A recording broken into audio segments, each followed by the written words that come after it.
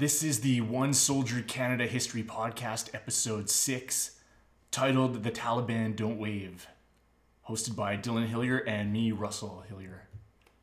Good afternoon, Dylan. Good afternoon, Russ. We came out of the cornfield and took in a scene of utter devastation. The Apache had just loitered over the enemy and ripped him apart with 30mm high explosive rounds. Shrapnel damage was all over the place. Gouges of earth were torn up and branches were on the ground from where they'd been shot out of the trees. My eye caught on something dangling from a tree branch, and my brain said, "Cannot compute, cannot compute." I thought to myself, what the hell are sausage links doing in a tree? Then I realized they were human intestines. I looked at the ground and saw big pools of blood with smaller blood trails leading off in different directions and into the cornfields. It was readily apparent that any Taliban who had fled from the battle could easily be hiding right next to us in the tall corn. I tried to mentor Shafiq Ullah to send some clearance parties into the cornfields, but he strongly refused. I guessed he was afraid I was right and there were still Taliban hiding all over the place in the corn. What happened next was hotly contested during my court-martial for second-degree murder. Depending on who gave testimony, a few different versions played out. One soldier said we came across a wounded insurgent that some ANA soldiers had just finished kicking and spitting on. He had a small fist-sized hole in his stomach, a partially severed foot, and an injured knee. Another soldier said he thought the insurgent was already dead, with a hole in his stomach the size of a dinner plate. Captain Shafiq Ullah said the man was torn apart, had lost all the blood in a nearby stream, and was 98% dead. And although they differed in their testimony as to the manner and what was said before and after the incident, two witnesses basically agreed that I had shot the insurgent 2 times in what was later dubbed by the international press as a mercy killing. As a Canadian citizen, I had the right to remain silent during my trial. I could not be forced to testify. I chose to remain silent during my murder trial. And that right there is an excerpt from the book called The Taliban Don't Wave, written by a man named Robert Semrau. And if you don't know who that is, well, you're going to. He is a son, a father, a veteran of the Great War on Terror with 2 tours in Afghanistan under 2 different armies. He was a soldier with the British Paratroop Regiment and later on a captain with the Royal Canadian Regiment. He's a successful best-selling author and someone reported to have Jedi-like powers on the battlefield. And it's an honor to have Robert Semrau on the show with us today. So Robert, welcome to the podcast. Thank you very much. Honored to be here.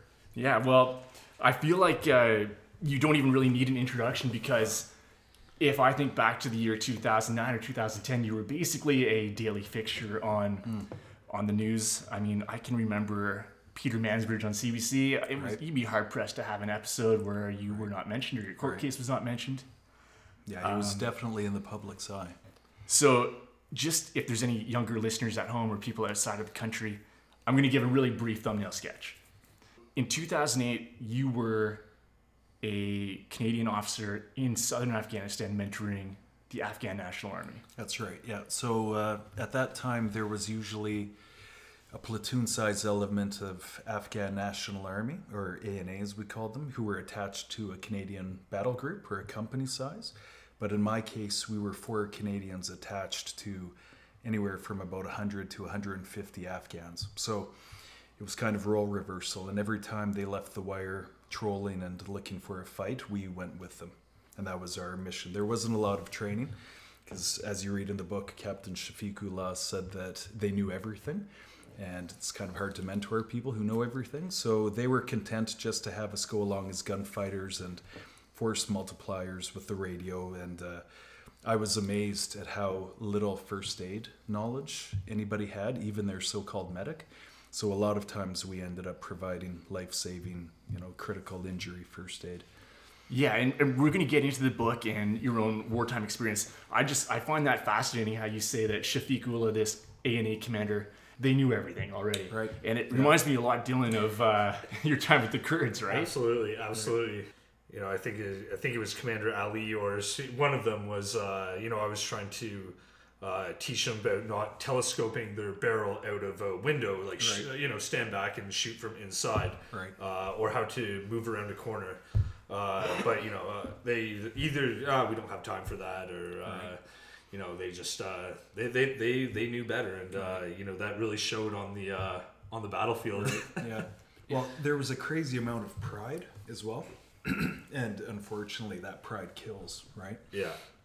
Yeah, so it's like the ego sort of gets in the way of things, right? Yeah. Well, and I mean, and I know you know this, Dylan, as well. You could never say anything to them in front of their troops. You could never cause them to lose face. The whole Oriental concept of saving face and being careful to never shame them in public, that was very profound in my experience too. Halfway through the mission, you basically a chopper comes into your base. 2 guys get off the chopper. Actually, one of your friends gets off the chopper too and says, "Yeah, 3 guys. Yep, you're being charged for murder." And so that sort of kicks off this. What was it? A 2-year, 3-year process? Right. Where Yeah. So that was that would have been end of December 2009, and it wrapped up in October 2010. So between the moment I was charged up until the final end state where I was sentenced, yeah, it was an incredibly long and surreal period of time in my life. I guess my lawyer said that the average murder trial for a Canadian is 2 weeks, and mine was 9 months. yeah, and I think it's pretty important to know that you were facing potentially up to 20 years. Right. Yeah, because I was charged with second-degree murder, attempted murder. So either one of those, 20 years and 10 years. So, yeah. Yeah, it's an incredible story. You know, murder is a pretty harsh word, I think. Sure. A lot of people, you know, a lot of like severely normal Canadians, when they were listening to this on the news, they were like, well, is that a murder or a mercy killing? I think that's what people on the outside looking in sort of view it as. Yeah. But I mean, the exposure for you is immense. So, Well, I mean, it's interesting because the only reason I even got a book deal, the first publisher I approached, nobody ever approached me. I can't speak for you guys, but nobody came to me. I approached them. The first guy literally laughed in my face. And the second was a really nice man called Don Lonnie. And he was with John Wiley and Sons. And he was very forthright and honest. And he said, the only reason we're even talking to you now is because you had your Warholian 15 minutes of fame and you were in the public eye. Exactly. And I said, well, what do you mean? And he said, we get hundreds of submissions every month from serving soldiers and from veterans who want to tell their story, but there's no interest. There's no interest for it. And that absolutely broke my heart. That really, really bothered me to think of all of the amazing stories that are out there, and these people will never have a chance to tell it, right? But their point was, you know, we could do this and we could publish it, but there's not enough people who would even be interested. And only because you were in the public eye, you were in the news so much, we're going to give you this chance. And I think that is the like absolute same as probably our situation. You know, no one would have given it the time of day had there not been like quite a bit of media coverage about like what I was up to in Iraq. You know, and that was only bolstered by, I think, probably like our father being MPP, because no one else that really went over garnered that sort of attention. But you were the first guy too, though. Yeah, so that's true. Yeah, but I mean, I would say time has proven that assertion wrong, because the military, we've talked about this before, right? How the military writing community in Canada is pretty small. Like, you've got yourself with the Taliban Don't Wave, you got Jody Middick, what's that, Canadian sniper, or I don't know, sniper book. Scott Casey in BC, he's written Ghost Keepers.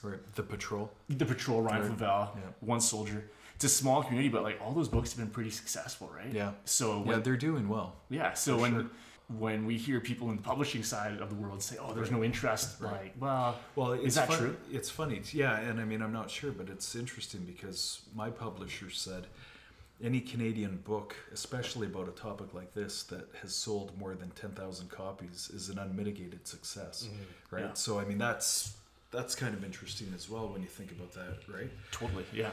Well, I heard the stat that I always come back to is the average non-fiction book written by a Canadian author about a Canadian subject sells less than 500 copies. Wow. Wow. Yeah, we can look at these military books and like we're blowing that number out of the water, right? But it's a weird world because as one person put it to me, one agent who we worked with, she said that it's an uphill battle being a man writing about warfare because the publishing industry, whether it's the editors, the publishers, the agents, they're typically, not all the time, but typically women who don't really have an interest in this sort of thing. Right. The literary elite doesn't really care about these kinds of stories. Right. If you go to America, there's tons of military books. Yeah, right. Well, I think we were mentioning it before the microphone came on. Alistair Luft, he's doing really well, and he's written 2 fiction books, but he's a Serbian member, and they're phenomenal. It's a really, really good read. Yeah. So yeah, absolutely. There's people out there, and they're turning it out. Right? Yeah.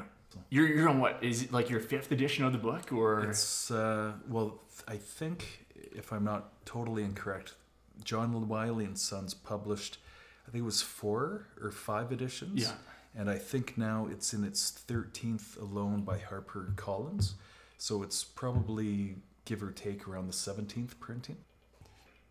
The title of the book is, I think it's brilliant. The Taliban Don't Wait, because I had to fight for that. Did you? Yeah, I was going to ask you about that. Well, they, as supportive as John Wiley and Sons were, they kind of wanted it to be named like a battlefield memoir, and I'm like, I'm not some stuffy old Canadian general. This isn't a battlefield memoir. Like, I was there on the ground fighting, right? Much as you were, Dylan, just in a different time and place. Well, you were in Afghanistan too, right? Yeah, just no fighting going on when I was there.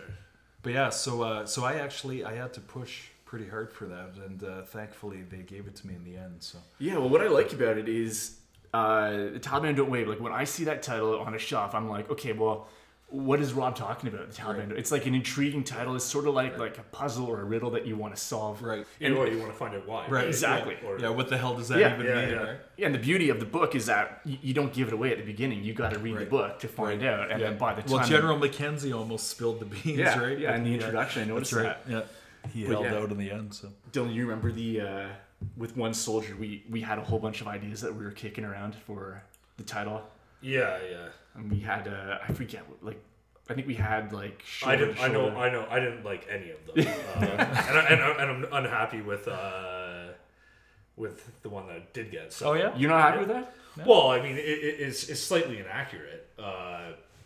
This part, a Canadian soldier's fight against the Islamic State. I was not a Canadian soldier, right, who was fighting the Islamic States. Yeah, it makes it seem like you were Canadian in the uniform, right? Yeah. State supported.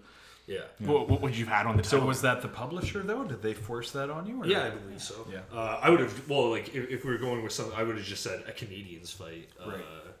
Just drop the soldier. Well, it's funny you should say that, because when John Wiley and Sons printed the back right up on my book, I was fairly unhappy with that, and I saw why they did it, but I didn't have a whole lot of say in that. So when HarperCollins went to publish it, because in 2012 HarperCollins bought out all of John Wiley and Sons non-fiction, and they decided to keep printing it, which I was grateful for. Yeah. But at that time they changed the write-up, much more in line with what I would have liked. But as you guys know, the second you hand over that final submission, your baby is now at the orphanage, and you have very little say whatsoever in what they do with it. And if they're nice and supportive, they're going to let you have some say, but you're not entitled to it. No. Right? They can do whatever the hell they want with it at that point. So.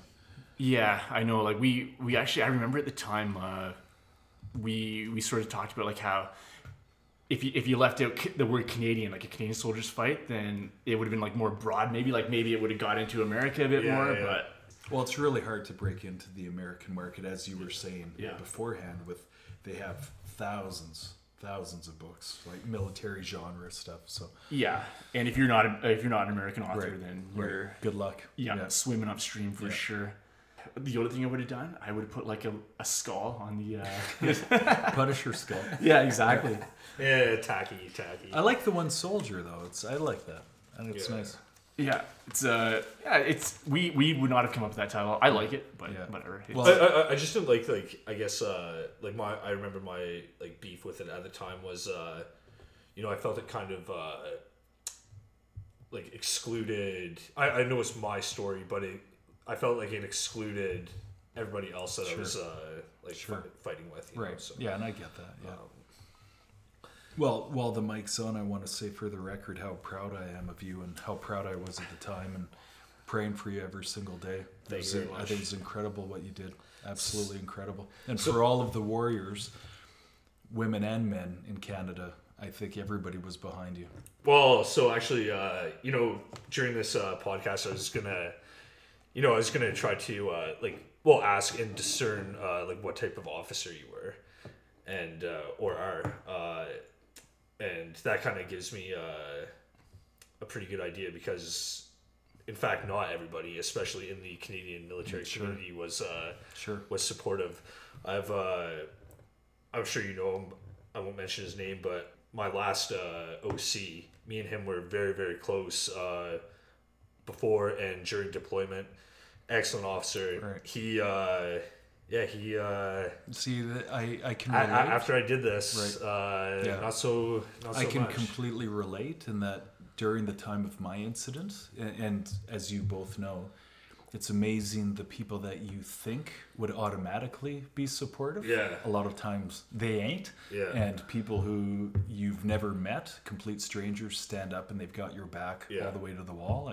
I found it troubling and disturbing. The people who I was sure had my back disappeared into the wind. Yeah. And complete strangers or people who I would never have expected had my back. Yeah. It's a strange phenomenon. Do you think that's like self-preservation on these people's part? Yeah, that's what I at was some thinking. point, yeah, for sure, because I forget who said it, but it was every rank above captain in the Canadian military, you're a politician, and you have to be in order to survive. And that being said, I had some phenomenal majors above me and guys who I would have laid down my life for, men that I trusted completely. There's some amazing female officers out there too.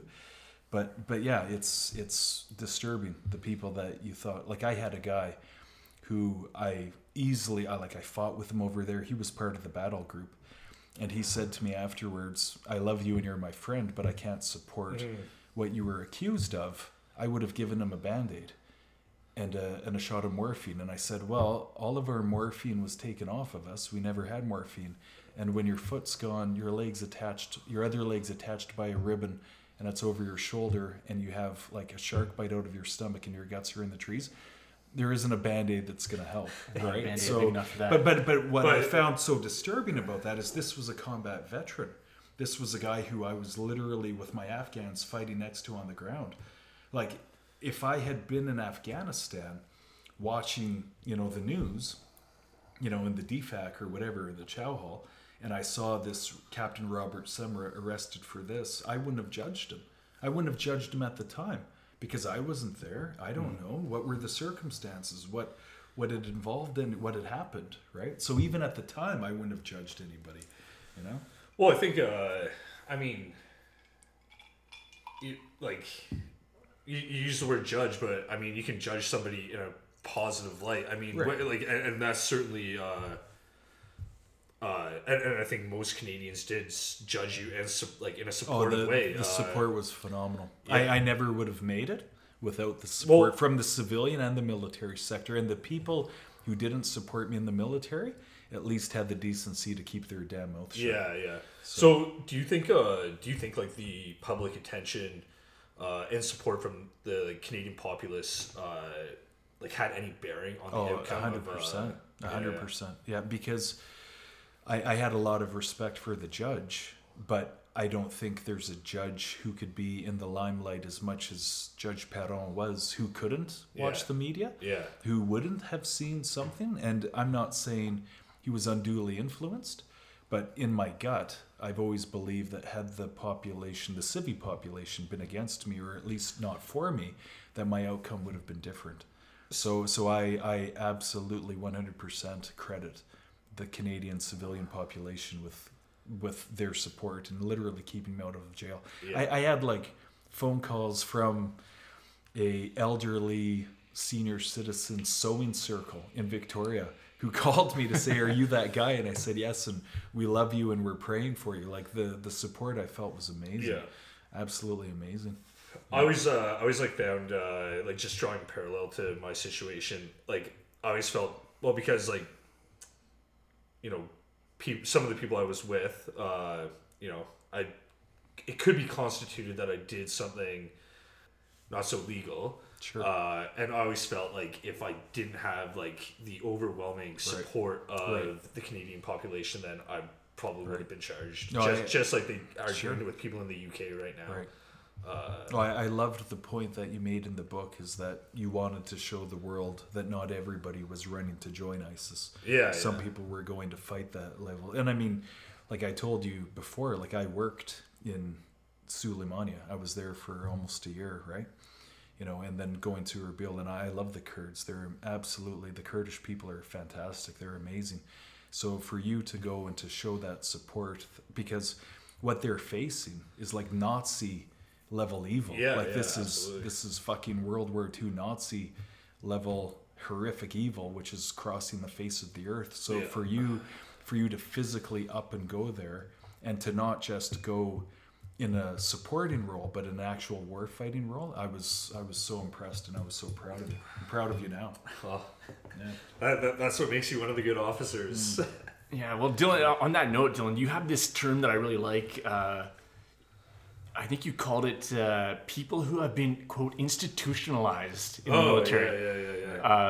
Yeah. In other words, it's people who they're just like, all they can do is sort of like... Well, their entire life and persona is the military, right? No, I hear you. I was after my arrest and before my court martial, I volunteered to go to Kingston to be an Afghan role player.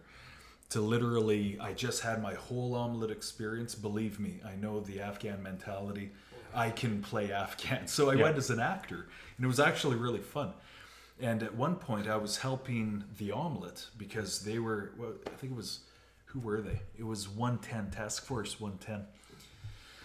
And it was PPCLI guys, I believe, who were going to do the omelet role. And I was helping this young captain. He was a really cool guy. We really hit it off. And this major, who was actually my boss on the exercise, came up to me afterwards.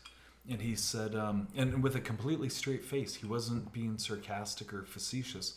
He goes, "I see you're helping that omelet guy a lot."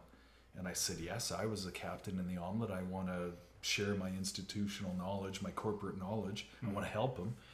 Like, he's about to be in harm's way. Why wouldn't I help him?" And he goes, "Well, remember that you work for me." And I said, "Yes, and do you have a problem with me helping this guy during working hours? Like, is that not part of my job? Is that not why I'm here?" And with a completely straight face, I shit you not, he goes, "Rob, I'm going to tell you something." I'm like, "I can't wait to hear it." He goes, "At home, above my pool table, I have a bunch of medals and certifications and awards." And I said, "Okay, great. And do you know what they're for?" And I wanted to say, "For never making a wave." Yeah. "For never making a difference in your career." And he says, "For never making a wave." And I go, wow. Wow. So you're actually bragging about receiving awards and certificates for towing the party line and for never making a wave. And I said right back to him, "What a difference I'm sure you made." Yeah. What a difference you made in the lives of young soldiers. Like, imagine bragging about never making a wave and never making a difference. So different mentalities. And that's cool when you're back home in Canada, and it's a little fucking different when you're overseas and lives are at risk, right? I take that back. It's not cool when you're back home in Canada. And it's really not cool when you're overseas. Well, because what it does is like it gets ingrained, right? And then like, but imagine bragging. Imagine looking at somebody and bragging, saying, "I never made a difference." You know, and that it's unfortunate because that's like not in every case, but like certainly in many that I've seen is like those are the types of people that like move up the ranks, right? He had a good career. Yeah. He was an investigator. Well, I mean that ties into my book. Yeah. I'm arguing with this major, and at the end of the argument, why he's not allowing the Canadian snipers to pick which eye to shoot out of these Taliban at like 600 yards, right? And the Canadian major says, well, I don't want an NIS investigation. I don't want a special military police investigation. So you're not going to do your job because you're terrified of being investigated. Yeah. Wow. Yeah. Bravo. It's interesting you bring that up because I wanted to go there because in all, I mean, your book it's action packed. There's patrols. There's you getting shot at, dodging bullets, dodging friendly fire, hunting down the Taliban. Tons of action, but that part where I think it's Major Bain, Right. who you go in and you've just arrived at Sparrowang, So you've just arrived there and you notice this like baffling pattern where I did. I did notice it. It was hard not to notice. There's these strange men. Well, why are Taliban planting IEDs in the middle of the daylight? I mean, the Canadian snipers, not even special forces snipers, but our Reg Force snipers are widely regarded as the best in the world. Literally. That's no exaggeration. The rest of the militaries around the world consider our snipers the best. And at that range, our snipers could have literally chose what eyeball to shoot out. They could have. Only if they were allowed. And they weren't being allowed by this Major Bain. Do you want to get into like why that is? Like why did this officer, despite all the evidence, these are strange fighting age males, Right. On the road at night digging. So not at night, in broad daylight at times. In broad daylight. So I literally got into a barrack room lawyer argument with this guy, and I had my 2IC, the Wizard, right? Warren Longview. Yeah. And we had the sniper det sergeant who was PPCLI, and then on the other side was Major Bain and his company sergeant major, who was an amazing guy. The sergeant major supported us against Bain, basically, but he still had to be careful because this is his boss.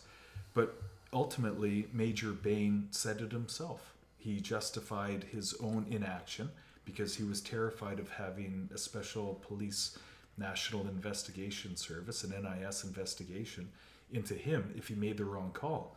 And I said, sir, you're not making the wrong call if it's broad daylight and they're planting a bomb in the middle of the road and it looks like a howitzer shell and they're dragging out a black line and they're hiding behind a wall and they're waiting for Canadians to come up. I said, this isn't the local city doing road repair at high noon, right? There's not 12 guys watching and one guy working. There's two guys burying a fucking bomb in the middle of the road. Like what more evidence can you possibly need? What more can you need? And that wasn't enough. Right. And he keeps coming back to this phrase, what if they're wrong? Right. So he'd rather... Right. How did that affect you guys? Because it put all of us at risk, is Right. what it did. It risked all of our lives because now me and my crazy band of Afghans have to go out. And if you've ever seen an Afghan cordon, an Afghan, protective circle where they're trying to stop civilians and military from tripping this bomb, yeah, it's not a good cordon. It's not following the manual. When you have an Afghan National Army soldier go up and kick the IED, yeah. So we're all at risk because a lot of people don't realize this, but after an IED, whoever's nearest the IED, they become part of the shrapnel. So their bones and their blood and their equipment actually becomes part of the bomb. So I was, it's totally savage. So I was saying, at one point when... this lieutenant was jumping up and down on the fucking hay bale, and I'm saying everybody take cover because his head is going to become a meat torpedo flying at 200 feet per second. Right? Yeah, it's crazy. It's crazy. There's no justifying. There's no explaining. I mean, to me, it was out and out cowardice. It was an absolute leadership failure.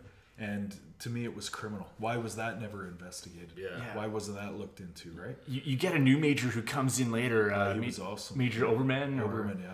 Yeah, so, and the great line from the book is I can just picture you guys are in a room. Right. You got Major Bain on one side, this new major coming in. He's like, okay, guys, well, I've heard that in the past, 100% certainty wasn't good enough when it comes to taking out these ID planters. So from now on, it's going to be 51%. If we're 51% sure, then we're going to take it out. I had a war boner. The types you've never heard. And if anybody doesn't know what a war boner is out there for your listeners, it's when you're excited to know that the enemy is finally going to get to taste some, right? They're going to get it. Yeah, that major he was inspirational. And his men and women loved him. And I myself would have laid down my life for that guy in a second. Was he a royal as well? Or? He was, yeah. But he was Mike Company's OC. Okay. But he absolutely got it. And he wasn't like insanely gung ho where we got to go out and kill somebody. He was all about the fighting, like the coin operations, counterinsurgency. He got it. He just understood it, and he supported his men and women. And thank you. And a phenomenal leader. I looked up to that guy. He was an amazing leader. And when he said that, I wanted to put more into the book, but I was actually told by the publisher's author that I couldn't say what I wanted to say at the time, but I wanted to say fucking yes. Like, that is absolutely the type of leadership that this is called for, because I mean, it was a couple of weeks before Major Oberman even arrived, and that whole time this Major Bain was just massively putting all of us at risk. So for this guy to turn up and say 51, good enough. Like when we had that confrontation with Major Bain, the sniper detachment sergeant afterwards, he had fucking tears in his eyes. And not tears of sadness, tears of frustration. Yeah. Like a grown man, right? Hardened through war and through training. Those are some pretty fucking tough mental individuals, those snipers. And for him to have tears in his eyes out of frustration, I'd say that's pretty indicative that shit was going sideways fast, right? It wasn't going well for him. Yeah, that's right. And I'm kind of curious, in Afghanistan, like for every Major Oberman who did say 51% is good, how many Major Bains were there? A lot. Yeah, and I said this to my warrant officer. Every single day we looked at each other, and one of us would say it. We're not the first guys to breeze through this place. What the fuck is going on? Why is it this way? Why are we having these arguments? Why am I arguing with a Canadian Regular Forces Major, telling him that he has to give his snipers authorization to shoot because every time he doesn't, he's putting all of us at risk? Why am I having this conversation? Why is this even happening? And we used to say, what's going on with these majors? Like, there was just, I've had this talk with my fellow captains, and we're all like, what happened? I don't know. And my one buddy thinks it was kind of a sign of the times where they were still kind of Cold War officers, right? Thinking about fighting in Germany against the Russians. But I don't know. I think it was guys who put their career ahead of their troops. I had a PO in the Navy. Yeah, right. Totally common. There was a PO Cassavet, and he was one of my basic, like week one, day one. He was one of my instructors at Saint Jean sur Richelieu in Quebec for the officers training. And this guy was amazing. And we got to the ethics part of officers training, and he said, and I never forgot it. I never forgot what he said, and I remember it to this day. He was in front of all of us, and different trades and different branches, but everybody is supposed to be an officer in this group. And he said, at some point, you're going to have to make a choice. And the choice you're going to have to make is between your career and doing what's actually right. And sadly, most of you are going to fail, and you're going to choose career over doing what's right. And I never forgot that. But I mean, going back to just like the Cold War thing, I mean, it makes sense that is the mentality, because, well, from my experiences in the military, that's all we ever trained for or did was fighting the Russians on the European plain, right? Like even my workup training to Afghanistan consisted of like section attacks in snowshoes, about as unrealistic as you could get. We'll do a frontal, it's just these there's this mentality in the Canadian military, it's just like checks and boxes, right? And it's still very much based on the Cold War, and I don't know, I found it like absolutely ridiculous. It's always back to the basics. When do we ever do anything but the basics? Right. And that's like me from a troop. I mean, I guess it's all about like command and control.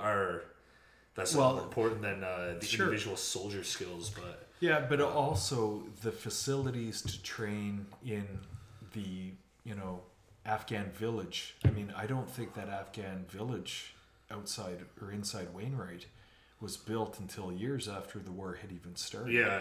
Right? Like that took a long time to get that level of realism. And we went to Texas. And admittedly, Texas looked a lot like Afghanistan. Yeah. So, when I was going through, it was better at least. Yeah. And the TCCC, the Tactical Combat Casualty Care, which is basically, special forces medical training for regular troops. That was fantastic. Yeah. And the gunfighter package. But yes, absolutely. There was something about a whole generation of officers where they were infected by the Cold War mentality, and it did not translate well at all. And some were to Afghanistan, and some were able to overcome it, like Oberman, right? It's like that age-old saying where sort of like it reminds me of the generals are always prepared to fight the last war. Right, yeah. And that's what you guys are talking about there with the Cold War. Yeah, and it's and you can find this example of leadership, if we want to call it that, everywhere. Like whether it's like in education or working in the government or wherever you are, there's going to be, you have the leaders who are going to check off the boxes, and they're going to be in that moment that you just said where they got to make a decision about doing the right thing or advancing their career. Well, it's the human condition. It is, and it doesn't really change, but that's what makes the difference between a guy that you're going to be willing to follow into battle and potentially die for, and somebody who, wouldn't cross the street to piss exactly on because he's going to knife you in the back if it's if it suits him. So I don't know, like it's one thing a huge difference I noticed about although the mission I was in Afghanistan wasn't really a combat mission, there was still that risk, right? Sure. But what I noticed being in Iraq is that the Kurds they were focused on actually fighting the war, and not when I was in Afghanistan, every day one section would have to go up and sweep the parade square, right? So this was snowing sand. Who cares? But that's what and our the commander of the mission, I can't remember his name, but that's what those are the kinds of things that he was concerned with. Whether our boots were bloused or it's just some people get wrapped up in the bullshit, right? Yeah. They can't get their head around it. But at least with the Kurds, unlike the Canadians, nobody is afraid then or now of 6 divisions of Taliban invading Canada. We're not worried about it. It's just not going to happen. But for the Kurds, it is such a completely different reality where they're fighting for life and death. They're literally dying for their homeland, and it's game on. It is serious. So that's what I really liked about the British Army, because they still had the World War II mentality. They did not forget the time when Operation Sea Lion was about to take place, and the Nazis had black binders full of names of people who were going to be collected and murdered. They don't forget that time. Every man and woman served. You served in some capacity. Every single person served, and they get that, and they still get it. So it totally leads to a different army, right? When we've got these vast oceans separating us from these conflicts, it's nowhere near as real. When you're in Erbil and they're 60 miles away, it's existential at that Absolutely, point. You lose the battle, and your family, your kids, they're going to be dead or enslaved or worse. So the stakes are I guess you could say the stakes are too high to be worried about your boots being bloused and stuff. So how do you how do you feel about your service as a NCM and officer? What's the NCM in the British military and an officer in the Canadian military? Well, what made you decide to go the officer route? Sure. Did you enjoy it more? Yeah. I don't know. I'm very interested. Yeah. Well, I always wanted to be a paratrooper. Yeah. And I knew after the ugliness in Somalia, our airborne was disbanded, which I think was a complete disgrace that they disbanded it like that, right? Regardless, that's a whole other conversation. But well, we can get into that. We may have to. We may have to. I still proudly, I was never technically Canadian airborne, although I was wearing airborne wings because that's how the system worked. I wasn't allowed to wear British, I guess. But yeah, I still wear my Canadian Airborne Regiment T-shirts, Yeah. and yeah, I met a guy the other day at Canadian Tire, and he was talking to me about it. He was a veteran as well, but no, I think it really helped. I'm really proud of the time that I served as a private in the British Army, and the Brits were surprisingly good for informing all ranks. Okay. Like, knowledge dispels fear was Yeah, the yeah. motto of the jump instructors at Oxfordshire when you go to do your jumps. And the Army was really good with, I mean, obviously as a private, you're still going to be treated like a mushroom, kept in the dark and fed on shit.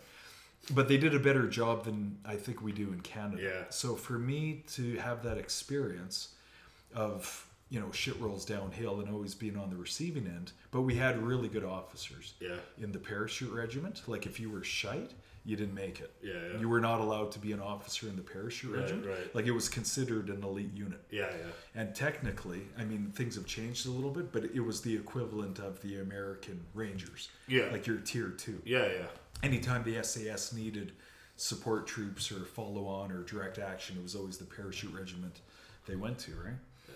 So to have that experience as a private and to see how it should be, I think it really helped me as an officer because I knew what it was like to have those feelings.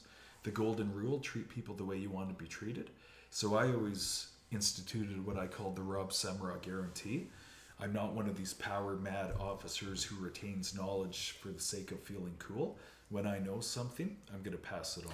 Yeah, So yeah. and pass it downhill, right? And I think that helped. I think it really helped. It helped to have been a private as an officer. And then what really helped was when I went to Afghanistan the second time, and then the third time as, you know, an accused murderer, I wasn't shitting my pants. Yeah. Because I've been to Afghanistan before. I've dealt with the people. I've seen shit. We had the odd angry shot wang over our head. Like my first tour was nowhere near as kinetic as the second tour as a Canadian officer. But the first tour we still got shot at. There was still IEDs. There were still people being hurt. And I think that really, really helped. Like you could tell when the ramp came down on the Herc at Kandahar Airfield, who was a veteran, who'd been there Right, before, right. who was puking when they smell the burning shit in the air and the heat, Yeah. and who was like, oh God, and they're flashbacking to all the crap they've had to endure the last time they were there, right? But yeah, I don't know if that answered your question or not, but it helped. It really helped. Just and like, you know, one of the I don't know if you know this guy. He's well, when I left, I guess he was a LT or captain in 2 PBCLI, but Davies, he was a Royal Marine Okay. commando at NCM before joining the Canadian military, and he was like one of the best officers. I didn't serve directly under him, but he was. It's too bad that he was a Marine and not a para, but Well, you can't hold too much against him. Come on. In the book, you don't really get into like you do get into it a little bit at the beginning about your time with the British paratroopers, and you have a great scene where it's in like Kabul, I think. Right. But there's a Coliseum, and The first International Day of Peace, which was And- nothing but... the guy releases these doves into the air, and a kid gets it, and there's a human stampede. Yeah, it was crazy. I've never seen bodies pushed from the top of the Coliseum before. I'd never experienced any of that. The sound that a body makes, like a bag of wet meat hitting the deck, right? Yeah, it was a horrific day. Yeah, Massive riot. It really goes to show like what you guys were up against. I mean, Well, we were the sheriffs of Kabul. Like at that time, there was no I mean, if history is correct, then the Taliban and Al Qaeda were pushed out of the capital, Kabul, in December 14th. That's the date they put on it, of 2001.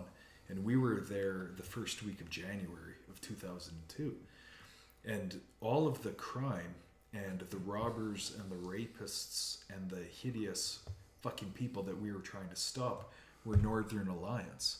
So we called ourselves, I saw this, what do you call it, a patch, and it was Sheriff of Baghdad. Well, we were the sheriffs of Kabul. Yeah, yeah. And we were literally trying to stop the Northern Alliance, the rein so-called good guys. in our allies, right? Like, From robbing and raping their own people. Yeah, But in their mind, it wasn't their own people because it was a different tribe. Right. It was all tribalism. So you're not part of us. And if history teaches us anything, it's when you turn somebody into a subhuman that atrocities follow. And that's literally what was happening in Kabul. So we were just cops. We were just doing police actions. Like we were arresting people all the time. Yeah. Right? Yeah, and the mob that you talk about, it's just like so frenzied because it's insane. like they want to get this. They want to dub, so only so many people were allowed into the stadium Right. to watch the soccer game. So you have your haves, which are all the privileged elite and the mayors and the politicians, etc. And your have-nots, who were 10,000 angry, pissed off civvies outside who want to get in. Right? And so when the doves of peace were released, they'd been kept in their cages for so long that they were basically doped up. They flew 2 or 3 feet, and everybody wanted to take home a commemorative dove. Right. So they bum rushed the field, and then they ripped the doves apart, and that's where the little boy got hurt trying to piece his dove back together. Like, it was hideous. And that's where, at the top of the stadium, people started getting pushed off. And somebody was grabbing my C6, my GPMG. Right. So I'm boot stomping this guy, and like, people are screaming. People are up on top of the German, armored vehicles, and the Germans are spraying them down the fucking face with chemical retardant. And, it was anarchy. And I mean, the paras from their time in Northern Ireland love putting down a riot. Like, they love it. Like, there's nothing more fun. Not even combat, not even gunfights. Yeah. Putting down a riot is their, most favorite thing in the whole world. So yeah, it was a special day. Yeah, and the you're first International Day of Peace. Totally, as it turned out. very ironic, Right, of course. yeah. But maybe a little bit of foreshadowing there too. No kidding. Well, and I mean, this is literally the stadium where the Taliban cut off heads. Yeah. So, I mean, it's a coliseum like in Rome, and a coliseum is all about blood and murder. That's right. So you've got this whole horrific aura and vibe of death permeating the air in the best of times. which those people in the stands probably were accustomed to. And they would have been forced to watch. Right. They would have been forced to watch their own relatives get beheaded. Yeah. Right? And that's something, same thing with ISIS, right? And I know you can relate to this, Dylan, but people back home in Canada, they just don't get the level of evil. They don't understand it. And I don't know if it's part denial because it's too horrific to try and imagine. But I mean, I met Afghan soldiers whose whole fucking village had been wiped out by the Taliban. The men and the fighting age males had been put up against a wall and murdered by the Taliban. The women and the children, the girls, had been gang raped in front of their men. And then the women were killed, and the girls and the young boys were led off to sexual slavery. Yeah. Like, that is Nazi level evil. Mm-hmm. That is an unprofound, unbelievable level of evil, which is real, and it's happening. And Christ, all the atrocities that ISIS has committed, and this is something that we want to fight. And then you have people saying it's not our fight. So I was home for a funeral. My cousin Dale had passed away too young and very tragically, and my aunt said to me, well, why are you going back? This is just before my second tour.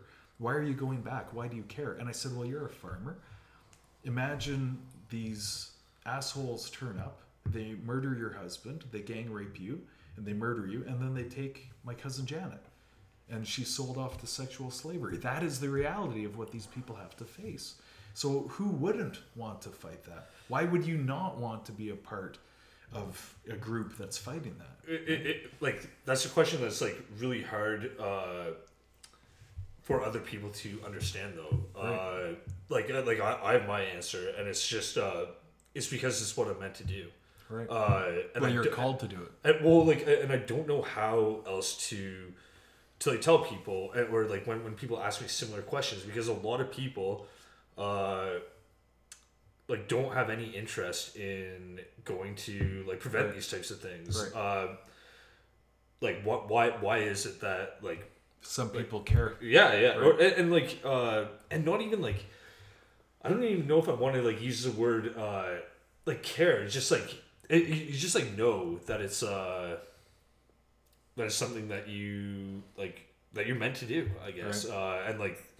And that's why I left my job in Toronto and am exploring opportunities overseas. I'm sure it's why you pursued that sort of work afterwards. Continued to pursue. Yeah, exactly. Right. Well, I think part of it's your upbringing. I think another part of it is the education and the experience you've had along the way. But I think a third is that whole sheepdog mentality. Some of us are gifted with the ability to do violence against evil people, right? And it is a gift. It is absolutely a gift. I've stopped guys from beating up their wives in a parking lot when 60 people are watching. Well, why are 60 people watching, but nobody's stopping this guy from beating up his wife and ragging her around by the hair in a fucking parking lot while their 10-year-old boy's crying? Why is nobody doing that? Why is nobody stopping it, right? So yeah, there's definitely some psychology in It's there. confidence, right? Like a lot of it, if somebody is watching that happen, they might want to do something about it, but they're not sure if they're like physically able to. But courage can be taught. Yeah. Right? Courage can absolutely be taught, like you teach a child to do anything, right? You just have to find yourself in those situations and you have to step up. I've had my ass kicked. I haven't won every single fight I've ever been in, not by a long shot, right? Nor have any of us. Yeah, sure, right? Yeah. No, it's an interesting thing. I think that's one thing the military definitely does do. It does give you that sense of confidence that you know how to handle a situation. Sure. Yeah. It makes Absolutely. all those like little first world problems not seem so big. And I'm joking about that all the time with my friends. Like, that is a first world problem. Yeah. Why do you care so much about that? And when I catch myself being in the first world, having these problems, I literally catch myself. It's, like I got to the, like after I first came back from Afghanistan, like I said, I didn't have a combat tour or anything, but just like seeing, like just like such a gap of like how they live and how we live. Like so sometimes like it's hard. These it's hard like to seeing see. people, how they react to like small things like that kind of like pissed me off a little bit. Yeah, me but too. then like after I came back from Iraq, then like nothing like people like bitching about first world problems. I don't care. Yeah. It's just You don't have I any find it time like for hard it. to like really right. like It's hard to relate. yeah. I call them but I don't get normies. mad about it anymore. Right. Like I'm just like whatever. There's many worse things like I could be mad about than Yeah. than that. I find it hard to relate to the normies. yeah. I call them normies. Yeah, well, Rob, like going back to the paratroopers, there's like a formula in a lot of these books where the author will talk about like his childhood growing up in like rural whatever. What I liked about your book was you sort of like skipped all that stuff, which people aren't really interested in anyways, and you just get right into it. Yeah.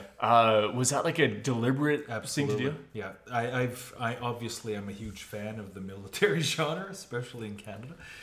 And I realized that there are so many books out there where they talk about their upbringing, they talk about their experiences, their exercises. And nobody really cares. Nobody gives a shit. That's right. Nobody cares at all. And I thought, how fun would it be if I just do a little blurb about the International Day of Peace in Kabul, just to show that I've got some background, that I've been here.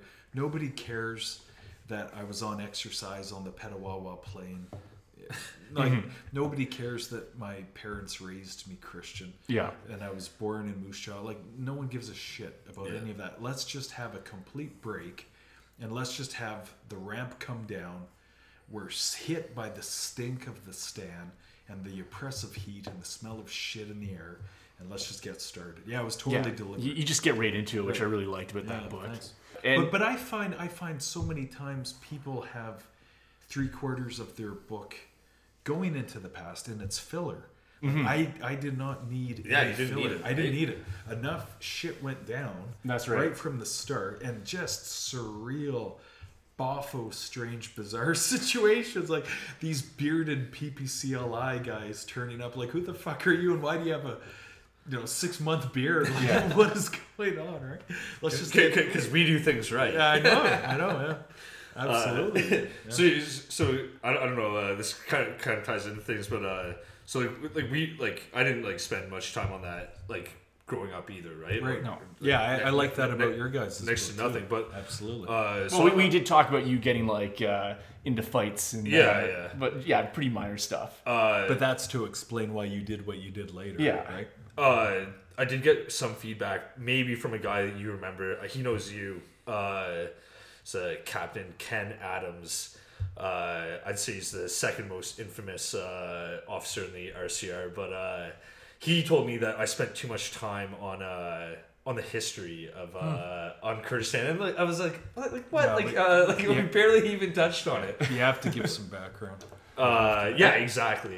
Anyways, he was the only one that actually criticized me. Everybody's a funny. critic, right? To my Everyone's face. a critic, yeah. Yeah. When No. I- Everyone else is like, oh yeah, Love Dave is an easy read. He's like, nah, I didn't like it. He just came out and said it, did he? Yeah, absolutely. So Well, you gotta appreciate the honesty. Yeah, no, absolutely. And he's one of my best friends. Cool. So he, I don't know if you know this story, but do you know a Major Hubble? Oh yeah. So he, like my friend Ken, he's a captain, Ken Adams. So he allegedly, or was found out that he did, like ordered his troops to slash Hubble's tires. Which may be considered an illegal order. I don't know. Maybe. yeah. Possibly. So he got booted out of the military as well. So that's why I made the joke that the two most infamous That's funny. captains. I'm in good company then. Yeah. He said he had a beer with you one time. So. Oh yeah. Well, There's more, thankfully, in the Canadian forces. There's more guys like that than there are Major Baines. Yeah. Thankfully. Yeah. this Major Bane, like it almost reminded me of you've seen the movie Platoon. Sure. So you got like Sergeant Barnes and Sergeant Elias, right. And it almost reminded me of like you have the two majors, and it reminded me of them not necessarily because of their like personality, but like just two totally different worldviews. Right. Like in Platoon, Barnes is going to, he's going to let you drink alcohol, and he's going to be a hard ass though. Right. And he's going to maybe like do some things that you don't agree with, but he's going to keep you safe. Right. Whereas Sergeant Elias, he's going to let you have a good time, smoke some dope. But Sergeant Elias still did the job. He did, yeah. And he cared about his troops. He did, yeah. Like I don't think Barnes cared about his troops whatsoever. He was all mission oriented. And mission oriented, I've been described that a few times. I don't consider that a negative. I don't consider that an insult. Like the mission does come first, but then it's the service and then the troops. Yeah, you have to do it in a way that Absolutely, right? The mission has to be accomplished, but you don't necessarily have to fuck over the troops in order to get it done. Yeah. Because I tasted that and it sucked. So if there's a way that we can still accomplish the mission, right, and keep everybody safe and try and keep everybody's morale high, because as you know, morale is a completely tangible, and it's a real thing. It is it is a living, breathing thing. Yeah. And when you shit all over it, right, then people stop giving a fuck, and then they switch off. And I think that's where so much PTSD comes into play, right? Is that none of these guys ever had a voice. And I used to practice what the SAS practiced, Special Air Service, for any of the listeners who are tracking, like British elite special forces, and they called it the Chinese Parliament. And it wasn't Chinese in a racist sense. What they did was anybody who was on the mission and who was risking his life had a say. You had a say.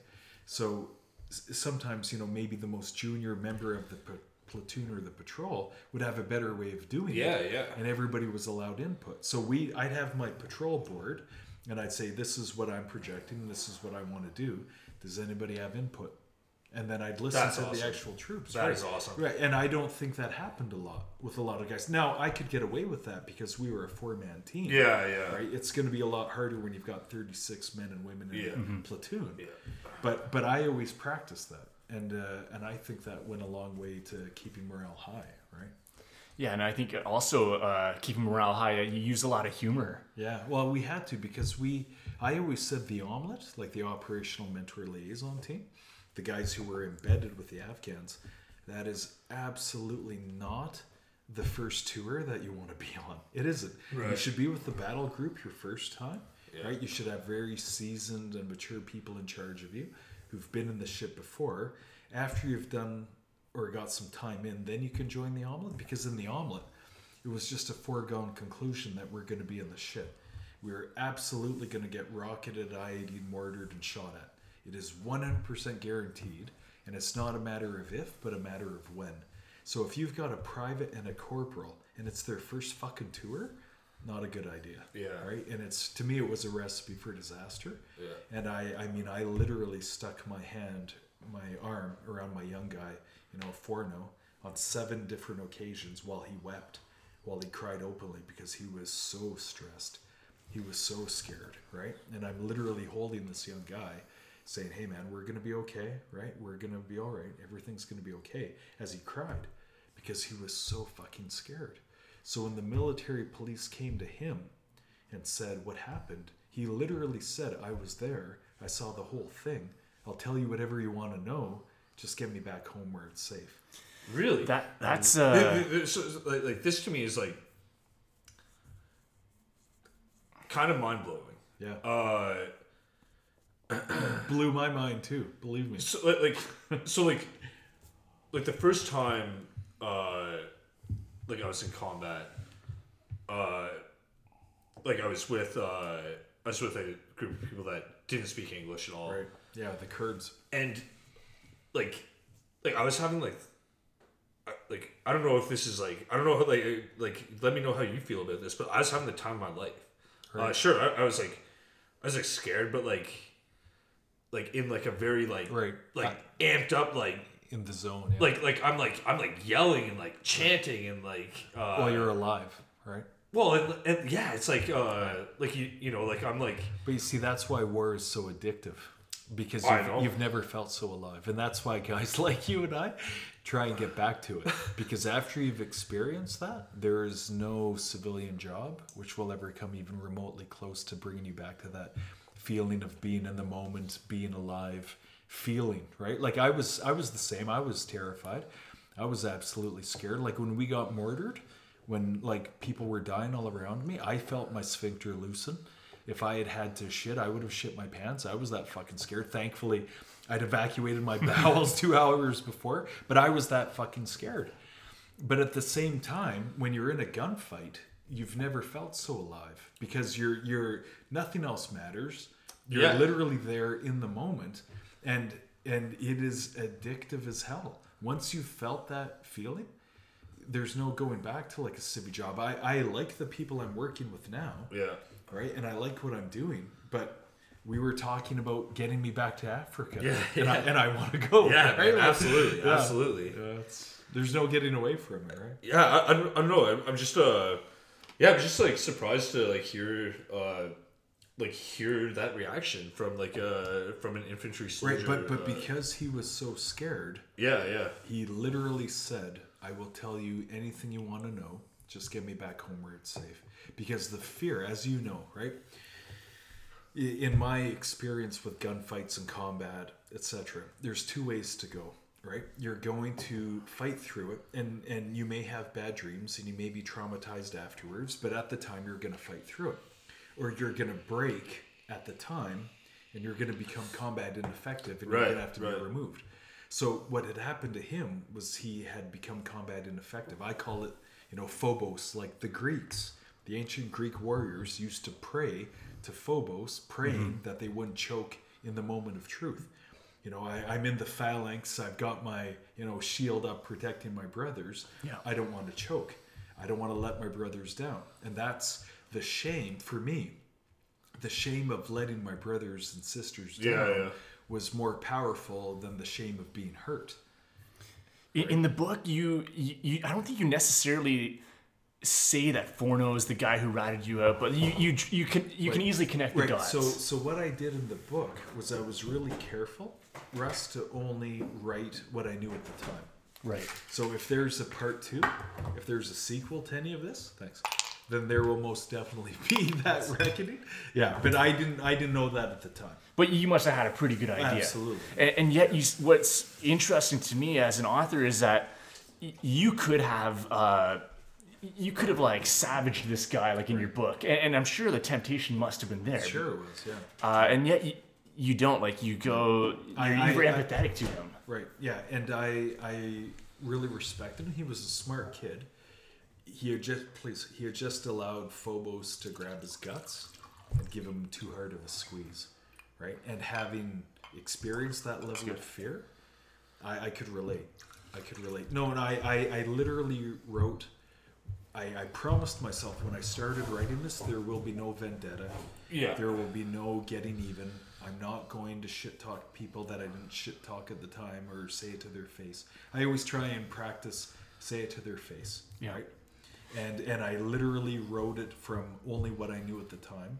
And I suspected, but I didn't know that clearly at the time that he was the guy who basically threw me under the bus. Yeah, I'm sure the temptation was there, but and you know what? Like I always said, even before my court martial started, I said if everybody tells the truth, I'm going to be okay. Mm-hmm. If you say that his foot was gone, it was gone. This grievously wounded Taliban that had been shot out of a tree by an Apache helicopter gunship, shooting basically 30 millimeter high explosive grenades. If everybody says that his foot was gone, his right leg was over his shoulder, attached by a piece of meat, right? You know, at a 180 degree angle. His guts are in the fucking trees, and it looks like a goddamn shark ate out his stomach, and he's bled out, then I'm going to be okay. But that wasn't the reality. And what Forno, I think, having read his witness testimony to the military police, was I think that he thought that they wanted to hear that this guy had a boo-boo on his foot, a boo-boo on his knee, and a fist-sized hole in his stomach. A fist-sized hole in his stomach. A shark ate out his whole side. Yeah. Like, that is not a fist-sized hole in his stomach. His foot's gone. Like, have you ever stubbed your toe? Obviously, we all have. Have you ever had your toe cut off? Have you ever had your foot cut off? Have you ever had your whole leg cut off and attached by a piece of meat? Like, nobody's experienced these things and they're still alive. So for him to grievously downplay this Taliban's injuries, I think he was just telling the military police what he thought they wanted to hear. Yeah, to get him back. Right. And where he said, back home where I'm safe. yeah, this might be a really good time to would you be able to like tell the listeners what happened on that day, like leading up to that moment? Like, yeah, I can do the lead up, but I don't discuss what I did or what I don't. Yeah, but on that day though, there was some pretty heavy combat. It was. So the best way to describe that was my warrant officer, who was like a 25, 27, I think, year veteran at that point, right? You all right, Dylan? Yeah. Went down the wrong way. Yeah. So he had said at my court martial, and this is a guy who he's one of those guys who walks left chest to ground because he's got 3 rows of gongs on his chest. Like he's metal. I call him metal heavy. He has seen some shit, believe me. And he said that was the most batshit crazy day of my life to that point. So if you've got this 27 plus year veteran saying that was the craziest day of his life, October 19th in the province of Helmand, Afghanistan, yeah, that's pretty indicative. This is a guy who, had he been in Afghanistan before? He'd seen it all. He'd seen it all, this guy. And I mean, more importantly than Afghanistan, he'd been in Bosnia, so he'd seen atrocities. Yeah, and that's he'd seen horrific shit. Yeah, that's a mission that. It's a PTSD. You got to read the book by Scott Casey called Ghost Keepers. I read the Medak Pocket, but I haven't read. Okay, so this is different. He's stationed out of. He lives in BC, but he's written a terrific book about being in Bosnia. In the, I think it was called the Krajina district. I don't know if I could read it. Like it's absolutely horrifying. I had no idea what these guys went through. Like I was interviewed in Vancouver by somebody from Victoria on the island, and he had said that there was a veteran who had just committed suicide by cop. Yeah. And he'd been to Bosnia like 3 or 4 times, and what was the deal? And I said I had been to Macedonia as a para, but that's nothing like having been in a Canadian uniform wearing the blue beret or the blue helmet in Bosnia. And I said, from everything that I know and the veterans who were there that I talked to, I said that mission was an absolute PTSD incubator. And I believe strongly that the Canadian government owes a huge apology to every single woman and man who served in uniform in the former Yugoslavian Republic. Because, you know, to put somebody in a blue beret or helmet and say you have to watch atrocity daily and you're not allowed to intervene because nobody shot at you. Yeah. Because nobody took a pot shot bullets. at you. Yeah. Oh my God. Criminal. That the Canadian government did that to our soldiers was fucking criminal. Out and out. And they owe them an apology. And they owe them a lot more than that. They owe them more than an apology. Like I had a warrant officer who told me and this fellow officer in the officer's mess, he just invited himself in and started talking one day, and incredible what he said, but he was at a checkpoint in Bosnia, and this bus pulled up, and Serbs got out, and they put Bosnian people up against the wall. They murdered them, killed them, shot them with AKs in front of the Canadians, and this blonde woman winked at this warrant officer to say, eh, and then got on the bus, and they drove off. So here's all these Canadian peacekeepers. They weren't allowed to do anything because they weren't shot at. They weren't in harm's way. They just fucking witnessed this atrocity, but they weren't allowed to do anything. Yeah. And how the fuck do you not get PTSD from that? How are you not scarred for the rest of your life? So when he was telling the story, he's breathing like just a like crazy frothing at the mouth. Yeah, literally, right? Because the woman winked at him. She winked at him. Yeah. So all of this is going to haunt him for the rest of his life. And that's why I say unequivocally that the Canadian government owes a lot to these veterans. I thank Christ that I never had to go, because I would have gone to jail. I know I would have. I couldn't see something like that without doing something. So these guys were more disciplined than I would have been. And because they were more disciplined, they're mentally fucked for the rest of their life. It's it's not only like the fact that our government put them in that situation, but how like our government like downplayed Right. like publicly Right. And covered things like the Médoc pocket up. When they should have been praising Yeah, their action, yeah. right? Yeah, and I think that choked up a lot of the veterans. Oh, how Yeah, could no it not? kidding. It was Like, like our biggest action since Korea. Right. You know, like, We literally defended innocent civilians, and it's brushed under the table because Yeah. Canadians don't do that. So Canadians don't start fights. like I think what was it like? They acknowledged that in '97. It happened in '92, I think. Ridiculous. It's criminal. No, I literally think it's criminal. Yeah, What the it government goes did. back to this, reading books from people who were there. There seemed like there was this worldview that, like you said, the Canadian Army, it wasn't an army; it was a peacekeeping force. Right. Yeah. But I mean, that affected us in our time in Yeah. Afghanistan, right? It did. That mentality carried over to our time. Absolutely. Right? Absolutely. And there's no peace to keep. There's peace to make, right? You have to actually make the conditions for peace Yeah. before you can actually protect it. And if the conditions aren't established, if they don't exist, there is no peacekeeping. I had somebody on a blog say to me during my court martial, well, why was Captain Samurai even carrying a weapon? Yeah. Fucking what? Like, Yeah. what? Like, why was Captain Samurai carrying a weapon? Because he's going to be killed in about 5 seconds if he isn't. Like, we're not on a peacekeeping mission. There's no peace to keep. We have to create peace. And the only way we can create it is by killing or capturing enough Taliban to bring them to the peace table.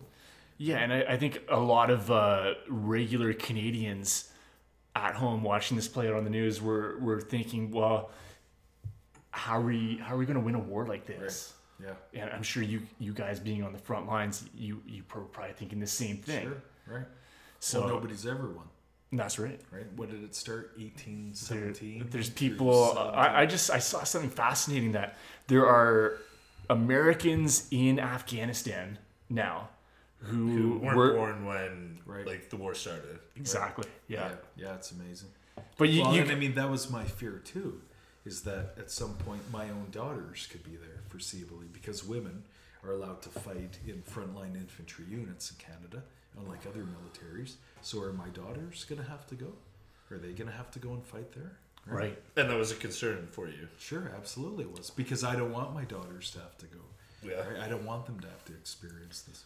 I don't have kids, so maybe my like view is skewed, but I feel like if I ever did have kids, I would want them to like experience the military and Yeah, me probably too. warfare as well. Yeah. I'd be really happy if my daughters. served. I guess the thing is like not in the forever war, right? Right. Yeah. No, but that's what Yeah, Afghanistan yeah, is. yeah. Like I call it the Clone Wars. Yeah. Like I served under General Kenobi in the Clone Wars. So Yeah. nothing's changed. Yeah. Right? Yeah. Yeah, and if you look at it, like the scope of the mission was such that I don't think it was set up for success because it wasn't about. Ill-defined goals. Yeah, that's right. Like Well, I won't say who, but I had a very senior officer tell me And I think he said up until 2008, we didn't even have a doctrinal policy on how we were going to win the war. Canadian military, I think it was 2008, we did not have a paper on, a policy on how we're going to win this fight. Like, it didn't exist. Well, when I left in, I guess it was December 2013, we got they brought most of the troops into, I can't remember what building it was, but a large auditorium style building in Kabul, and there's this general, I can't remember who it was, but he's like, we won, right? We won. Right. Yeah, mission accomplished. Right. What the fuck did we win? Yeah. Like we're leaving, and the job is not finished, right? Like, and there's like in my platoon there was like the hard chargers that we did our job, and like it was up to the Afghans to carry it on from there. Right. You don't finish. You don't finish a war when handing it off. That's. I went there, and I mean, I went there 3 times. Yeah. And I consider my third tour my court martial, and that was the scariest fight of my life. Yeah. Like, I literally tell people I have had 3 tours in Afghanistan, and technically my third tour was my court martial, but that was the scariest shit I'd ever experienced in my life. Because at least in combat, you can throw a grenade, you can shoot, you can call in assets. But in a court martial, you're just forced to sit there and listen. Just take it, right? Just take it, right? So I think I've earned the privilege of saying that was my third tour. But you should probably get another bar. I should. Well, I think we were there technically long enough. The judge set it up in such a way that we were there long enough so that we could get medals. And not saying that he did it because he wanted to get a medal. He probably did, though. I'm not going to say it. With some of my close friends, that have been in combat before, none of my, not really anybody that was in the Canadian military, but we often talk about the desire and want and the enjoyment that we got from being in combat, and I think there's a bit of a stigma about admitting to how much you actually enjoy warfare. Yeah. So I just wanted to get your perspective on that. I mean, I don't know if it's so much enjoying warfare or kill or be killed, but it's definitely, and I think I mentioned this earlier, it's definitely addictive. The adrenaline rush. Like, it was, what was it? Ernest Hemingway said, there is no thrill like the hunting of there is no hunting like the hunting of the human animal, right? And then Winston Churchill, who had been shot at many times, said there's nothing as exhilarating in life as to be shot at without result. And for me, that was definitely it. I wouldn't say I was in so much to the combat, but I was definitely really into the feeling of being alive. Like, you've never felt alive as when you're being shot at, right? I was definitely addicted to that. And I still am. Like, once you've had those feelings, you've never felt so alive. So I'd like to take this opportunity to thank our unofficial sponsor for today, Teabag Blended Scotch Whiskey. Amen. It is very smooth, and you don't even smell after you drink it. You don't smell at all. Amazing. And it's unchilled filtered, whatever that means. Yeah. Teabag. Cheers, guys. Cheers. Yeah. Cheers again. Ching ching. Cheers, Rob. Cheers. I wanted to ask you something, and while we're on the mic, we'll make it official.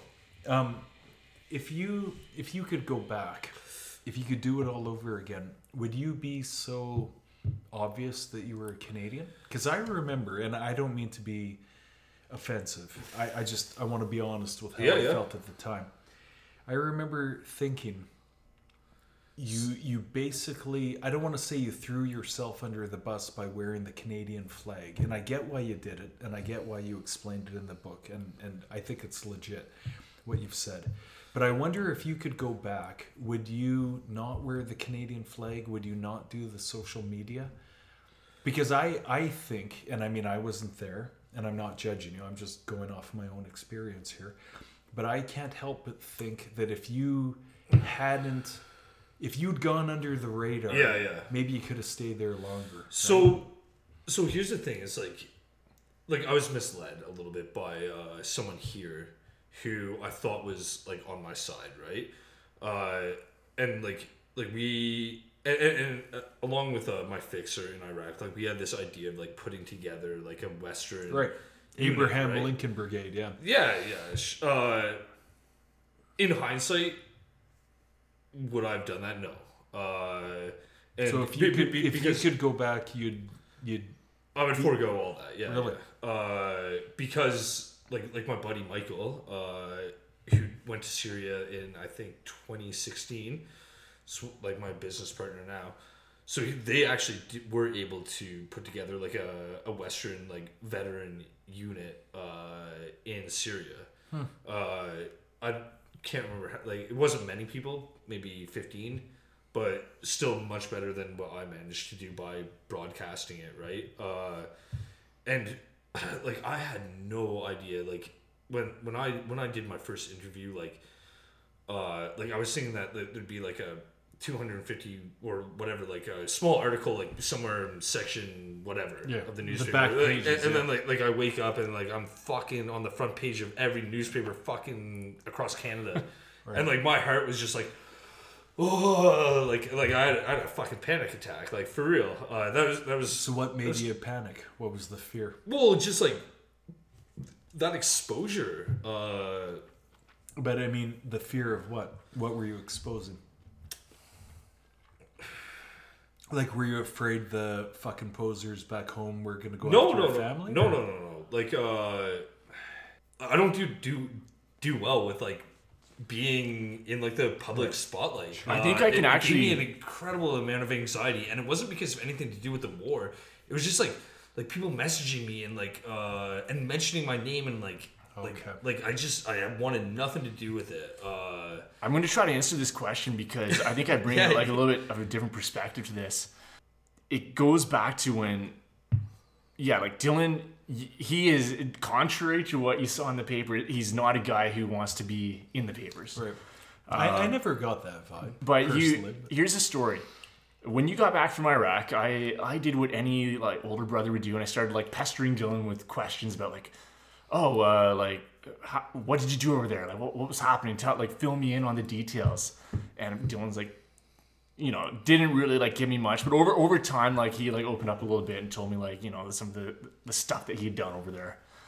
And eventually, like I sort of came to the conclusion that like this is a story that people want to see or read about. And I said, Dylan, we should write about this. Right. And do you remember what your reaction was, Dylan? Well, I didn't want to. Yeah, you said, "Oh, Russ, that's a fucking stupid idea. Nobody's gonna want to read this story." Well, okay, so like let's just back up a little bit. But like, so when I first got back, like my dad like made me talk to the media again, and I broke down and cried because I didn't want to do it so bad.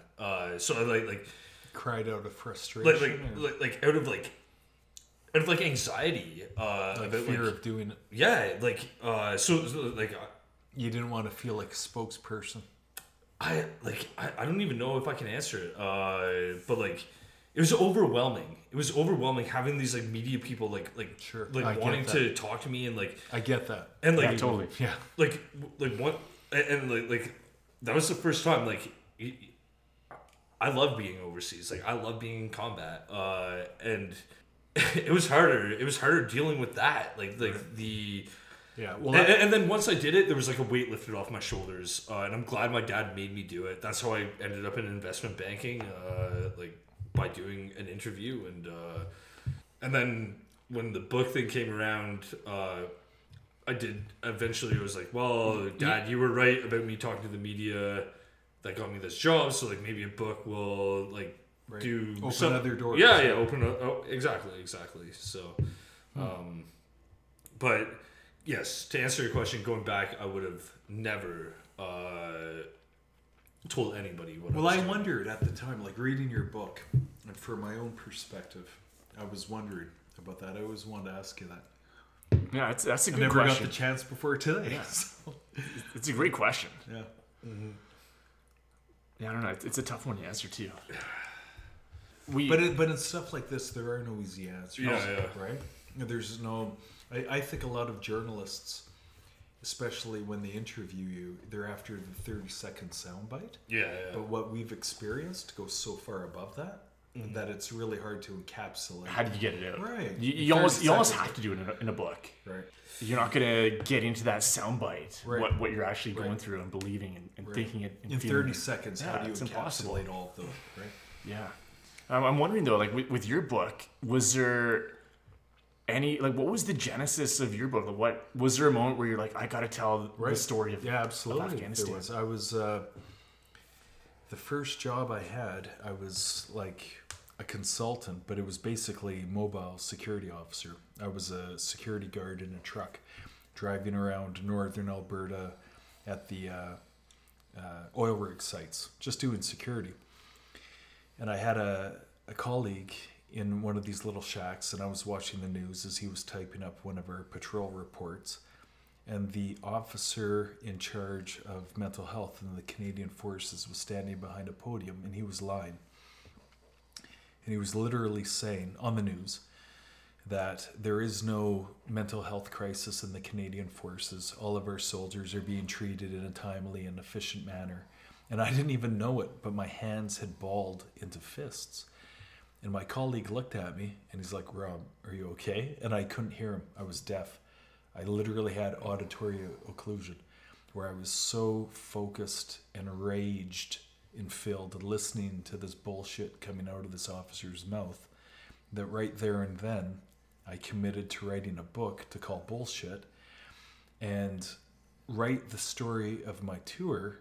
But I knew I'd have a book tour, and during my book tour, I'd have my, I'd be up on my soapbox, and I'd have a chance to say, bullshit, there's 100% a crisis in the Canadian Forces, and our soldiers are not being treated in a timely and effective manner. When Captain Robert Semra goes to a psychologist's office, tears in his eyes, saying, you have to help my friend, he's suicidal. I've been awake for 72 hours now. I'm on suicide watch. We have to get this guy's help. And I say again, the one psychologist for 7,800 plus troops at CFB Petawawa. And this psychologist says to me, Rob, every single one of these one of these files on my desk is a suicidal soldier. Why should your guy get put to the top of the list? And he raised his hand about a foot high off of his desk, and I wanted to fucking cry. Yeah, there's a crisis within the Canadian Forces, and we're not doing enough for our soldiers. Yeah. And that was the genesis. And I said, I will write a book. I will have my book tour. I will stand on my soapbox, and I will shout as long and as hard as I have to that we are not doing enough for our troops when they come home from that terrible place. It's the whole issue of PTSD. I often wonder, there's no doubt that soldiers, lots of soldiers are suffering from it, from Afghanistan, from Bosnia, which we mentioned before. Is this something that is like a new phenomenon, recent to the 90s and above, or do you think soldiers in the past were suffering as well? In World War I, what was it called? Shell shock. Shell shock, and then combat fatigue. Combat fatigue, right? Yeah. Mm-hmm. It's always been around. I think only now we've labeled it. Only now are we starting to look at it, but there is still very much a stigma attached to it. So the example that I give for PTSD is the best example I think I could possibly give. My friends were attached at Mazumgar. That was their base. They were attached. They were in the omelet, and they were basically doing patrols with their Afghans outside of Mazumgar into the bazaar in the local area. They were in the shit daily. Constant firefights, IEDs, explosions, Apache gunships, the whole thing, the whole piece. So they woke up early because at that time the Muslims were observing Ramadan, so they wanted to get their patrol out of the way before the worst of the heat hit because they weren't allowed food or drink until sunset. These guys were fighting all throughout the morning and the afternoon. They'd get back to their base, and then the Afghan police and army would rock up with their trucks and drop off critically wounded. And I don't mean a guy with a boo-boo. I mean a guy missing a leg, a guy with half of his face sheared off. And then they do first aid all night because they had tactical combat casualty care training. So they were basically a step below medics. Well, the battle group at that base would say to these guys, well, you have the Afghan interpreters. You guys have the specialist training. You guys take care of it. So they'd patrol all day, be in the shit all day, and then all fucking night, all throughout the morning, they'd be doing life-saving first aid, covered in blood, Yeah. not even a chance to clean their uniforms, let alone rinse their fucking hands of all the blood they've got on them. And then they'd go and do it again. Yeah. And they do this 6-7 days a week. Yeah. And they do it for a month. So at the end of the month, who in God's name would not have PTSD? How can you fight all day, be scared shitless of getting hurt, maimed, or killed, or captured, and Christ help you if you get captured by those guys, right? Skinned alive like a fucking deer. Literally crucified and skinned alive, like your wrists and ankles slit and your skin peeled off. Like that's what you have to look forward to if you're captured by the Taliban. That is a very real threat, right? So you do that all day, and then you're like trying to sew fucking dismembered limbs on at night. Like you're gonna be messed up. And if you do that without any sleep, you are 100% guaranteed to have PTSD. Every single guy who was in that omelet to come off that base has PTSD. You can't not have it. And then you come back home and you're dealing with Veterans Affairs Canada, where they lose your file, and then they lose your online file, and then they lose it again, and then because it's holidays, nobody's submitted your file. Right? Like, Right. So you literally put us in harm's way, and now that we're back home, nobody gives a fuck. Or if you do give a fuck, you're on holiday, so you can't help me with my claim. It's really just easier to like Come on. to deal with it on your own. But how many people effectively deal with it? No, I know, and you know, like I've like you know been like up and down over the last 6 years or whatever. You know. Well, I remember you were very honest with what you said, how you felt. Yeah, and like even though I am like engaged with Veterans Affairs right now, like their help is like really menial. Right. You know what? I'll say this about Veterans Affairs Canada. There are some awesome people, right? There really are, and they care. There's just something about asking a veteran who has PTSD to fill out 600 pages of paperwork. Yeah. When you know that somebody who has PTSD can't fucking fill out a single page. When they can't get up in the morning, go to bed. Right. Yeah. You can't get up in the morning. Like it's just stuff like this is like far more helpful. Right. Like talking to like people that have been through the like similar things is like far more helpful than like me going to my weekly like head doctor appointment, you know. Well, see, that's what I said at the back of my book. I'm more proud of that letter at the back of the book saying reject suicide than I am of the book. Yeah. Literally. And I was talking with my good friend today, and I was literally saying I didn't write that letter. Like God or the Force or Buddha, Allah, whatever the fuck you want to call it, the higher power, literally wrote that letter through me because I'm not that clever. Yeah, I'm not that smart. I couldn't write that. And when you have veterans and civilians say that letter has literally saved my life, oh my God, like that is dumbfounding. I was gobsmacked when I heard that. But I agree with you completely. Find somebody that you know, somebody that you trust, and if they were there and they, you know, spilled the same blood and ate the same mud, all the better. But if not, find somebody, civilian, officer, NCO, NCM, whatever, friend that you can trust with these things, and then just be open. Just be open. Nobody can help you, and that was the whole point of that letter that I wrote in the back of my book. Nobody can fucking help you if you're not honest with how you're doing. I'm fucked up right now. I desperately need help. I'm in a bad way. Please let me vent. Help me somehow, right? If you're not gonna take that step and say, I'm in a bad way and I need help, hey, nobody can help you, right? Nobody's psychic. You've got to be open and upfront about it. PTSD is incredibly real. right? It's incredibly real. And I don't know how you could go through any of those experiences without having PTSD. Like, I was diagnosed clear of PTSD, but I sure as fuck have moral injury. I have suffered from moral injury. Yeah, And some people say moral injury is PTSD. Fine. I don't care how you want to describe it. I've seen stuff. I've done stuff. It's terrible. It affects me, right? It haunts me. Now, how do I get help? Is moral injury like an actual like designation? It is, and it's changing. And some people say it. It is very like there's subtle differences. If I'm not mistaken, I mean, even though like I do have a PTSD diagnosis from Veterans Affairs, like my head doctor generally refers to it as a moral injury. Yeah, and it's kind of one of those gray overlapping areas where some people say it's PTSD, some people say it's different, but it's literally you've been put into a situation either where you couldn't through act how it's violated your morals. Yeah. Right, and God knows I've suffered that. Yeah. No question about it. Right. Yeah, and if I remember correctly, that letter that you have at the back of the book where you are encouraging people to seek help, right. that was quite providential, wasn't it? Because you, for some reason, there was like that extra page in the book that the publisher put in. What was amazing about that was I had heard about a lady veteran who had killed herself, and she had kids, and I was devastated. It fucking broke my heart. I was so upset. And I had friends who'd killed themselves. I had known soldiers who'd killed themselves. And for me, it was just the floodgate was open. And I bawled. I cried for half an hour straight. I couldn't stop crying.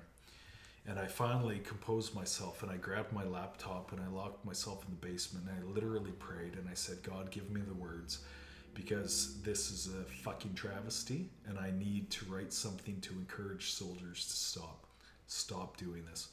And I literally prayed, and I channeled God through me, because I don't claim to be able to write anything that good or that moving. So I wrote that, I submitted it, and I said to the editors of the book, I realized it had to be in the book. And I said, I don't care if I ever make another cent on royalties. This letter has to go into the book somehow. It's like we're living in the days of Johann Gutenberg's printing press, where it's so expensive with wood blocks to change letters. Like, I get it, it's money. And you're in the business of making money and you don't want to do it. But I'm telling you, you have a real opportunity right now to save fucking soldiers' lives. Yeah. And they did. God bless HarperCollins. They totally stepped up.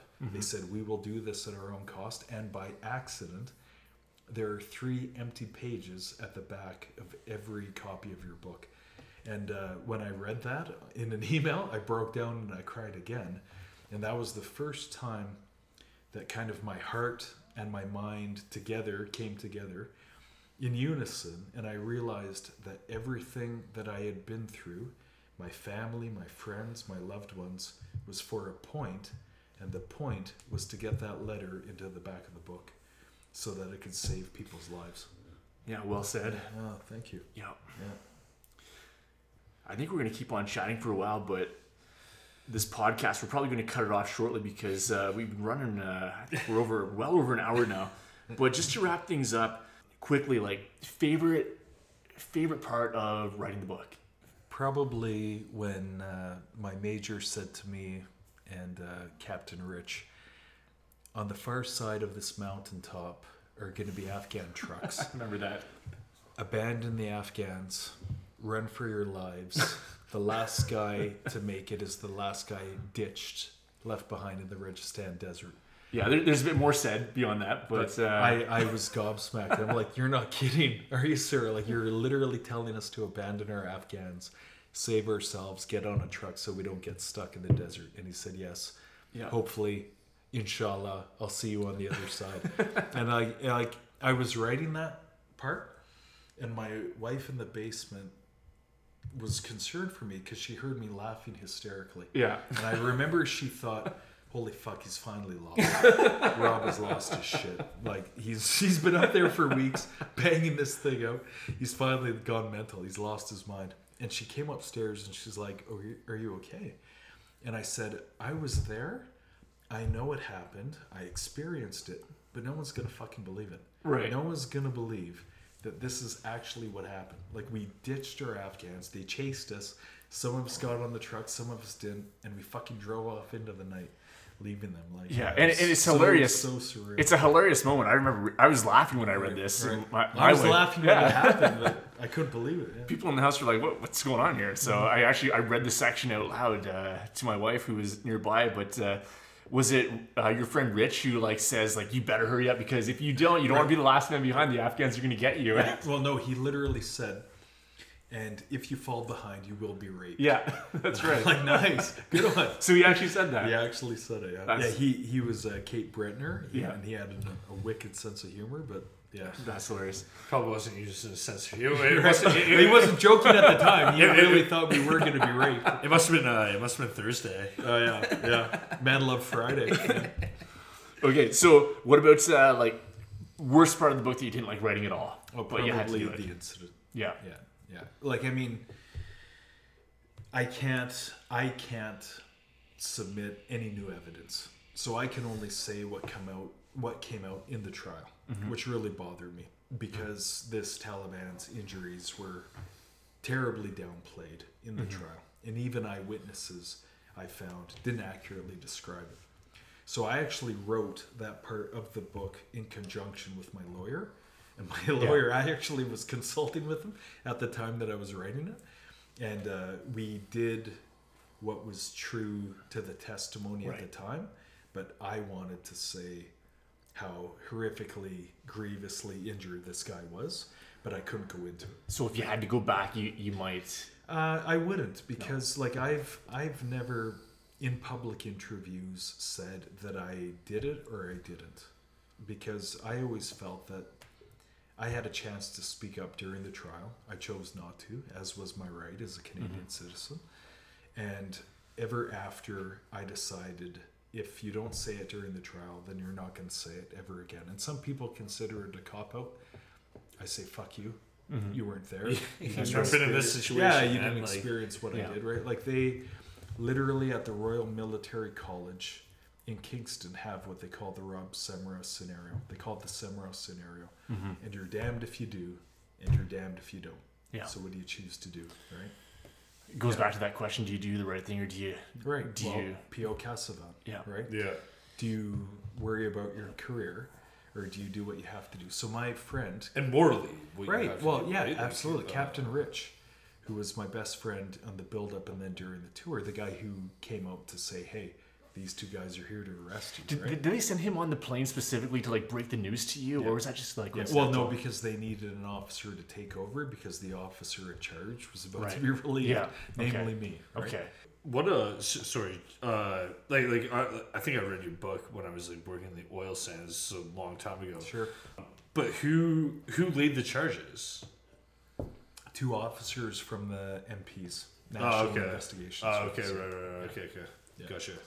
Yeah, I was kind of Well, wondering they, if they cautioned me, Yeah. and I knew the charges were coming, but Yeah, the yeah. actual charges didn't happen until I was at Camp Mirage. Right. And then they charged him with attempted murder and murder. Yeah. So that was a couple days after. Was But that I like knew it was coming. was that like a general that did that? No, or- no, it was just normal MPs? normal MPs. Yeah. Okay. Yeah. No, but Captain Rich was this amazing friend during the build-up training, and talk about God or the Force or the higher power. I don't push my faith on anybody. Whatever you want to believe, that's fine by me. But talk about, congruity and synchronicity and foreshadowing. So this Captain Rich, he said to me about how he was an Ontario Provincial Police Officer, OPP, in Northern Ontario. And there was a 2-car accident, and a drunk driver had taken out a family, killed them all, except for a girl who was bent over backwards in the back seat space, and the car was on fire.